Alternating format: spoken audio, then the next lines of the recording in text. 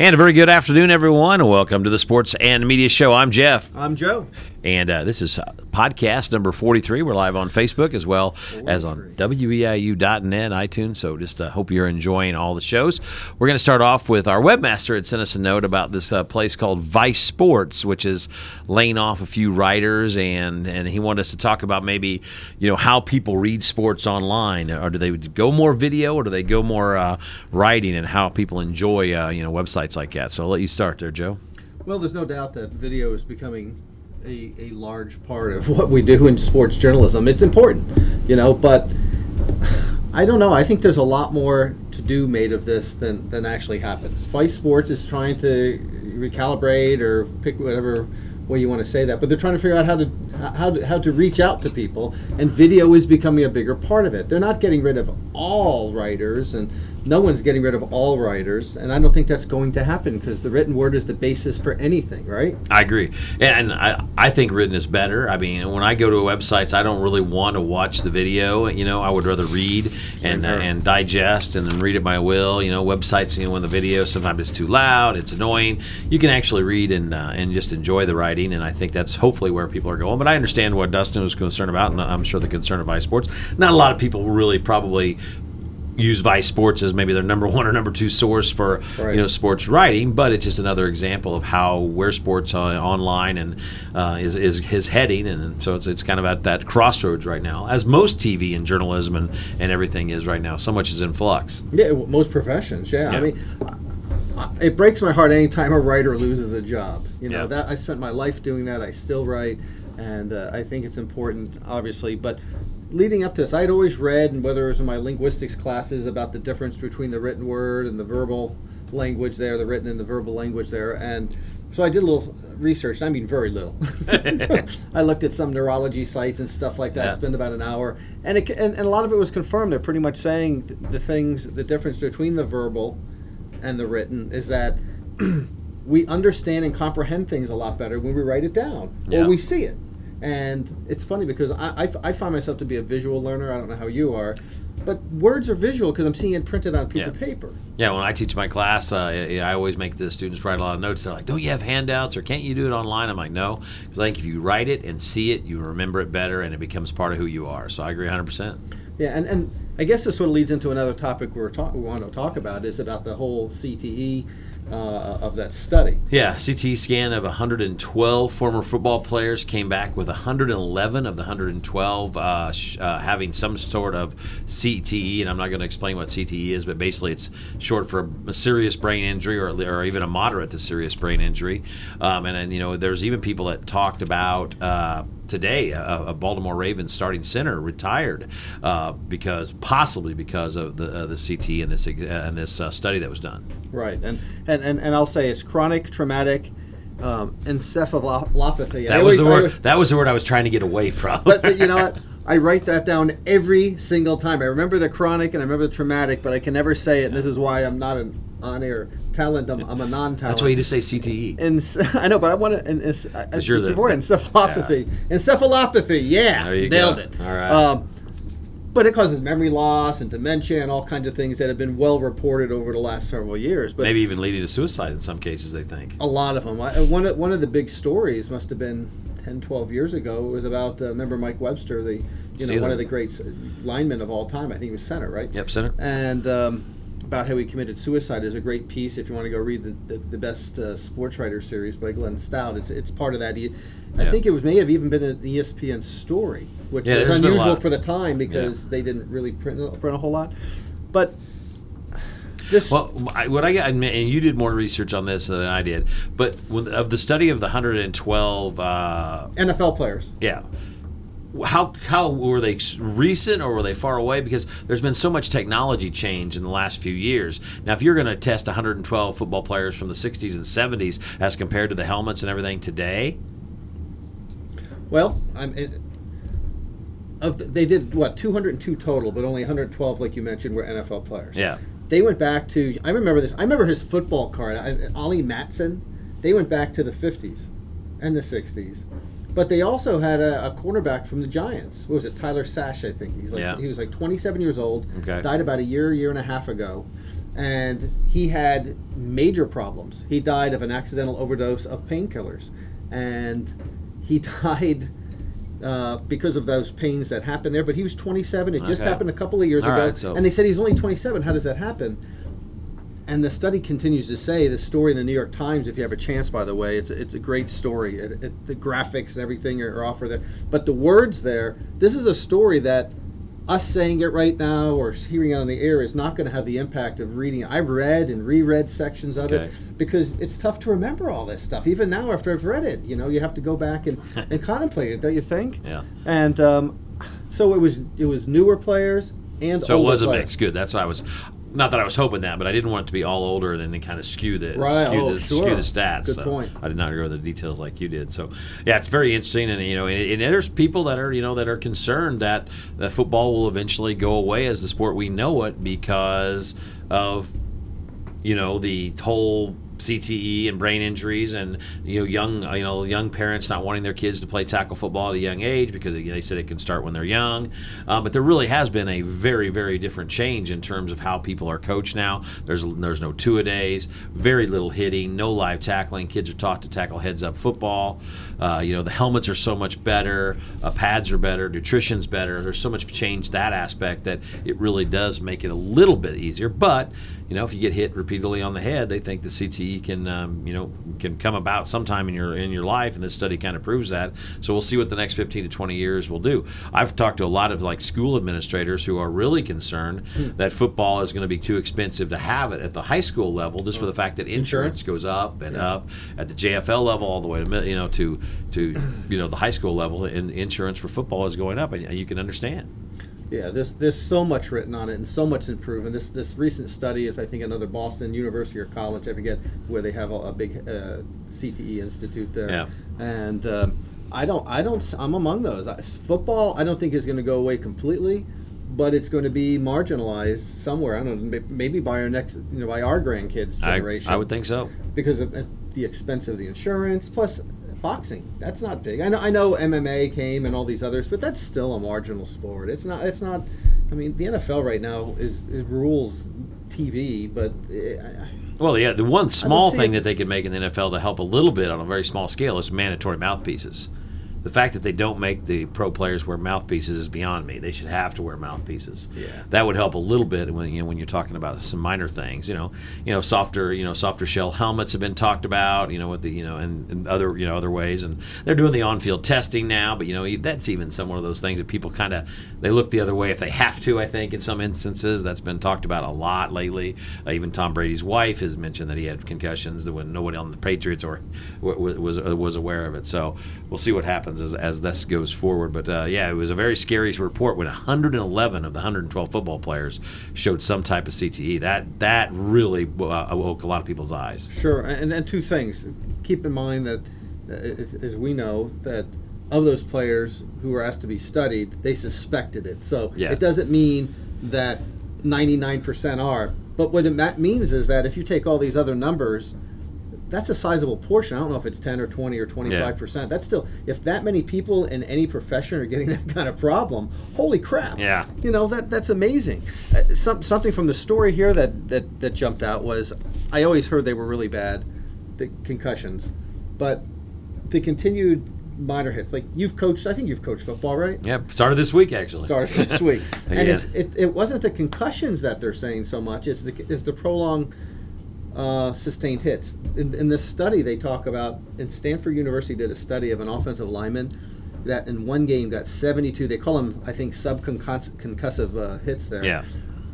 72 in one game in a lineman, because the linemen are ones that are getting most of the hits. And offense and defense, that's why in this study I think 44 of the 110 were as a lineman are in the trenches, that's where most of the when you think about the initial contact is every play they're making some type of contact. Right. Whereas the quarterback and the skill player and the defensive backs on the other end, not every play they may not even touch another football player, let alone hit one. So you can see where that would definitely skew to linemen. But linemen are there's more linemen than anything on the football field at one time. Right. There's going to be between 5 to 10 linemen on both combination of both sides of the field on any given play. Yeah, I guess it wasn't until the blind side till offensive linemen were actually getting paid their due finally. One thing that I didn't, in the New York Times story, again, go check it out. I think it's called 110 NFL Brains. Yeah. By Joe Ward, Josh Williams, and Sam Masterston. Each of those subconcussive hits, not the ones where you're getting collision when you're getting is equivalent to driving your car into a brick wall at 30 miles an hour. Oh, wow. So that offensive line did 72 times getting smacked like that. And you can see where the study would show that these people are going to have this CTE. I mean, when you listen to what Joe just said, it makes sense. But the sad thing is, you're wearing a 49er yes, I am. A shirt today. Well, I'm supporting Colin Kaepernick. There you go. And my seventh graders started football this week, and we're not hitting yet. We hit next week, but we warm them up and prepare them and try to teach them heads up tackling and tackle with your shoulders and arms. But still, right. Kids are going to get hit in the head, and you just have to watch and pay attention more than ever about that. It's part of the game, and of course, playing doesn't guarantee you're going to have some CTE. Clearly. No. But it means that your likelihood of getting hit playing and well, that's not why playing, some players just like to get in and get that one contract, get the second contract, get the guaranteed money, and that's why football players' lifespan in the NFL is between 3.5 years. It's something crazy. When you think about the Roethlisberger and Brady and Eli Manning, these guys that have been quarterbacking 12 to 15 years. I mean that is not the norm, but they're not getting hit as much with the new NFL rules. But that's the linemen are, so they're the ones getting thrown to the meat grinder. One other thing in this story, they estimated that an average NFL linebacker, if he plays for 10 years, an NFL linebacker who plays for 10 years, over that 10 years is going to have 15,000 of these hits, driving into the wall 30 miles an hour. Wow. 15,000. So my next topic was be that NFL camps opened this week, and I guess most of the storylines are coming out of Dallas. This is amazing. Dallas has a couple players, that are quote unquote in borderline trouble, in Zeke Elliott and I think another receiver. But then Lucky Whitehead, the receiver, who's an average player at best in the NFL, not aptly named by the way. Yeah, not Lucky. Was arrested for shoplifting. Found out it wasn't him. He was a victim of his ID was stolen, I guess, was best identity theft. Yeah. And then the Cowboys cut him before they found out that he was identity theft victim, and so it wasn't him that shoplifted. But then the Cowboys kept him cut, and I'm sure this is going to go to the players' union. And there's going to be a fight over this. But the Cowboys have other players who've been in a lot worse trouble than Lucky Whitehead, and they've kept him. Including Greg Hardy for a while in the last couple of years. If you've read about him, we're not even going to talk about that guy. Ezekiel Elliott, and it goes back to Michael Irvin, and all the players have been in trouble, and they just cut this Lucky Whitehead. So the Cowboys, Jerry Jones, I know he's one of those guys that he's a great businessman. He's been good for the NFL. At some point, they need to be held accountable in Dallas, I would think, and I would hope the Dallas media is trying to hold their feet to the fire. And I know you have a little bit more on this. Well, yeah. I mean, the thing that intrigues me more than anything is not what happened to him, although that's pretty bizarre. It was the press conference afterwards. People continue to go into press conferences, whether it's Sean Spicer or Trump or Jason Garrett or who pick any other person there, and deny when clearly there's a reason for it. Honesty is going to gain you some trust in the Americans' eyes. I think we're very forgiving people, most of the time. I think so. And the media, of course, reflects that. And Jason Garrett, anybody who's listening right now, go check out Jason Garrett's press conference after it came out. I think it was yesterday morning or afternoon, maybe the day before. At the end of every question, he said, "We made a decision that we think is in the best interest of the Dallas Cowboys." After, like you were saying, the Dallas media was asking some really tough questions. Yeah. And why did you do this? Do you feel sorry? You're going to apologize. They never said anything about apologizing. They did nothing about it whatsoever. It just came back to always, we made a decision that we think is in the best interest of the Dallas Cowboys. He repeats it, I think, at least 6 or 7 times. 6 or 7 times. And a smarter answer would have been he was looked like an idiot. Yeah, he looked like an idiot, but I think the smarter answer for Garrett would have been he was a fringe player and we didn't want another problem on the team, so we made this decision. Then it kind of deflects a little bit, but for him to say that makes no sense. Yeah, he could say we pulled the trigger a little early. Maybe we shouldn't have done that, but in retrospect, I don't think it hurts the team. And he probably, you can always say, because I don't think there's not a real big a run for NFL teams to sign Lucky Whitehead. I mean, he was again a friend. Although the Jets picked him up. The Jets did pick him up. Okay, today, I did not know. It was this morning. Joe, breaking news, man. Oh, sorry, yeah, breaking. Oh, we need one of those. Yeah, exactly. But that's just stupid because Jason Garrett developed a relationship with those beat writers, and now he's hurt that relationship, and nationally, people who hasn't had a relationship with, he looks like a fool. Yeah, there's no reason to lie when we know the news. Yes. There, can that be the quote? That should be the quote of There our you story. go. Let's put that. That's No the line reason. of the day. That's funny. So we'll have a lot more NFL news over the next few weeks, I'm sure. A couple of media notes. Mike Greenberg, who's going to leave Mike and Mike after Thanksgiving. They've been trying to find a co-host for him. I thought it was going to be Sage I Steele. feel like Mike Greenberg's already checked out, don't you? Oh, yeah. This show is even worse than it ever was. But now they're looking to go after Fox's Carissa Thompson to be his co-host because I guess they couldn't find anybody at ESPN or Sage Steele didn't work out. So it's funny that they've already announced, the Wingo and Golick show, and that show, will maintain some traction where Greenberg is starting all over on ESPN, and we'll have to find a co-host who can get along with his idiosyncrasies, but they're having trouble really locking one down. What show would you rather be part of? You mean if you were a producer or working, or you were one of the hosts, which of those shows do you think would be more interesting to be part of? And besides the fact of a viewer, but I would be with the one that's established. I have built radio stations and I've built programs and things. Even like this, it's so much better when you're established. Golick and Wingo is where I'd go, because to me, Greenberg he knows sports, and I know he's got a great background in sports, but I don't really think his passion is for sports right now. I think his passion is for other things, and so I don't want to be around a new show. I'd just rather go develop the Golick and Wingo show. Interesting. So you would probably go the other way, right? I would exactly go the other way. And the reason being is that admittedly, I get bored with things if things don't change a little bit here or there, or not everything. Obviously, I've been married almost 30 years. She has to deal with me. I'm lucky to have her. Yeah, I would. That the smartest thing Joe ever said. Right, I'll kick that coverage. But the thing is, I don't think his show's going to be a sports-centric show.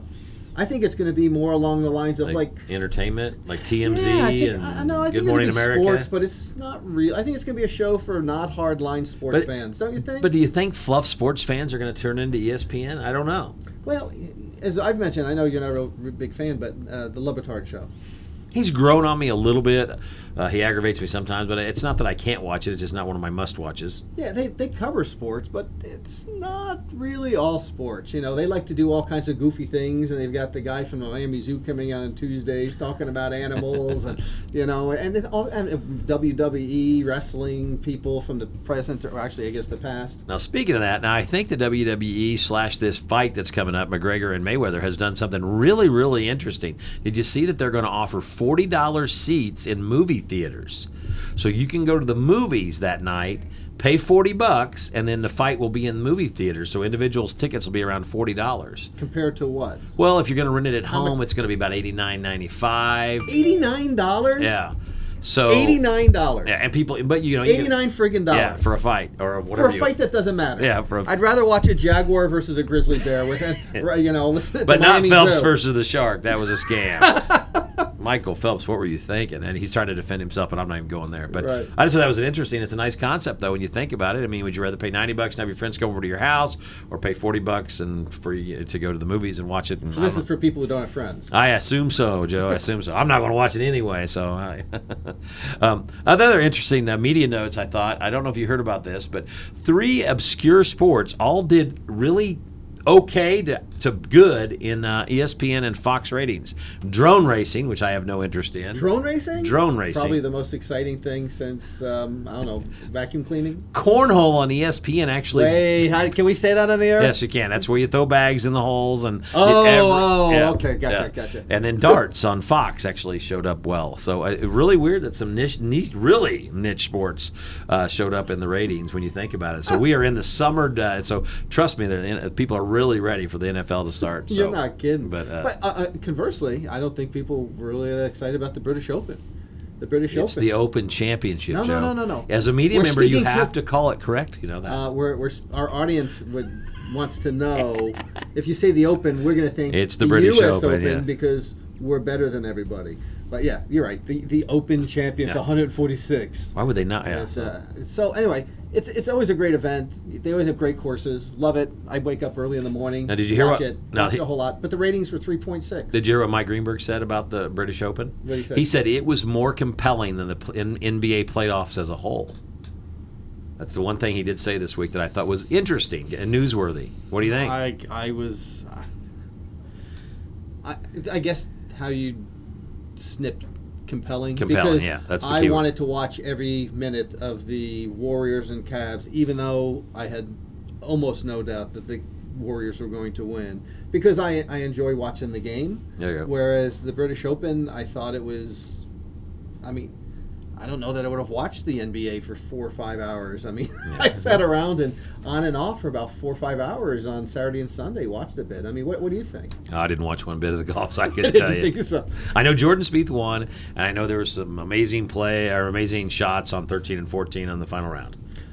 Okay. Are you proud of me? You are. That's fantastic. All right, I'm going to have to bring you out to the course next week out of Matching I'll Country break Club. out the O course. Well, speaking of the Cavs and Warriors, the Cavaliers are now the Yankees of the NBA, where there's drama every day, and now it's LeBron The and Yankees Kyrie. aren't full of drama right Well, now. as These are we, young growing up in the kids. 70s and 80s, Oh, when yeah, okay. every day was who George Point Bryant. made. Yeah, that's what I refer to. That's my point of reference. You but are correct. but what about LeBron that? too. Now Kyrie Irving wants traded. He's mad at LeBron. LeBron's mad at him. Stephen A. Smith had to get his big mouth involved in it. And the NBA just stays on top of the news cycle, just basically because these NBA stars and where they want to play, and the fact they want to play with their friends and not with the teams that are drafting them. And so it's just NBA. I love the way that the NBA commissioner is it Silver? Is it Silver? Adam Silver. Adam Silver came out and goes, "Oh, I wish we weren't on the front pages with this kind of news." Yes, you do. There's no murder. There's no blood. There's no drugs. There's no arrest. It's just guys not getting along, putting the NBA on the top of the newspaper. So the NBA it's right now it's close as it's ever been to equal the NFL in terms of just everyday news. Absolutely. I'm so proud of the NBA. Getting their big time and having all the... We're talking about the NBA in mid-July when we should be talking SEC football and the NFL. Dang right. Yeah, I think it's fantastic. This whole story with Kyrie Irving, I couldn't believe that he came out and said that. But it goes to show that not every player is trying to win a championship. Some people still have that huge ego, like Kyrie Irving thinks that he can carry a team, which... there's no indication he can. He has I think he has a minus on defense and Doesn't play defense. Oh. well, that's yeah. His metrics are minus on defense. He actually, I was surprised. He held the ball more than LeBron James during the season too. So Yeah. what the hell does he want? I don't get it. I mean, if he wanted out, I think there's a good chance LeBron is going to go to another team next year. Couldn't you just wait out one more year? You're going to be in the NBA Finals again, pretty much by default, unless the Celtics get there. So at worst, you're in the Eastern Conference champions. You're still pop name. You're going to be playing well. You're going to get paid good, and LeBron's going to leave. So I think he made a mistake. I think he wanted to be the alpha dog, like you said, and I don't think it's You going can't be the alpha dog when LeBron James is No. in the same state as you. Yeah. And where's he going to go? I mean, that's the thing, is there really isn't a team that's out there. Maybe the Knicks with Porzingis and him could be a decent team, but what do they have around them after that? I don't But know. if you're the Cavs, you want something because this guy is under contract for the next 2 seasons. 2 or 3 years, yeah. So it's not just a one-season rent, like Paul Yep. George, I believe, is just a one-year Yep. contract, right? So they're going to be recruiting him the whole time they're down there in Oklahoma. I think this just shows that there are still some players like a Carmelo Anthony and Irving that it's all about them. Yep, well said. All right, last topic of the day, Joe. I know you've been to a lot of ballparks, and I meant to ask you this last week. Mm-hmm. Is there that one ballpark food that's your go-to when Joe Gisandi is at a Major League Baseball stadium? Oh, I have to go with a hot dog. Oh, yeah, just the regular old I'm hot a dog. traditionalist. You got to have a good dog. As a matter of fact, the staler the bun and the hot dog, the more I feel at home. I mean, I covered so many minor league games in my day where it was like Dollar Tuesdays, dollar beers, and hot dogs. Of course, when I was covering it, I couldn't drink the beers, but I have to have a beer and I have to have a hot dog. There you go. Other than that, don't everything else is a bonus. There you go. Now, would you eat? Now, have you heard out here in Seattle they have the grasshoppers? No, I wouldn't. You wouldn't try it? I wouldn't eat a grasshopper unless I was on death's door, crawling across a desert, and that's all I could grasp. Other than that, I'm not. There you go. That's a great answer, man. I didn't know where you're going to go. I knew you were a traditionalist, but I thought maybe you would be a nachos guy or peanuts. But no, hot dog and a beer for Joe. I like that. So No, you got to go. Well, what's yours? I would go nachos before the hot dog. I like the nachos. I'm a nacho man. Oh, okay, I see. But I probably wouldn't eat the crickets either, or grasshoppers or whatever they're selling in Seattle. Whatever they are, I mean. They're chili lime though. They're flavored at least. Oh well, you didn't say that. Okay. All right, that's all I got, buddy. That's great. All right, good show. Hope you all enjoyed it out there in Facebook world. It'll be posted soon. I'm Jeff. I'm Joe. Have a great day, everybody.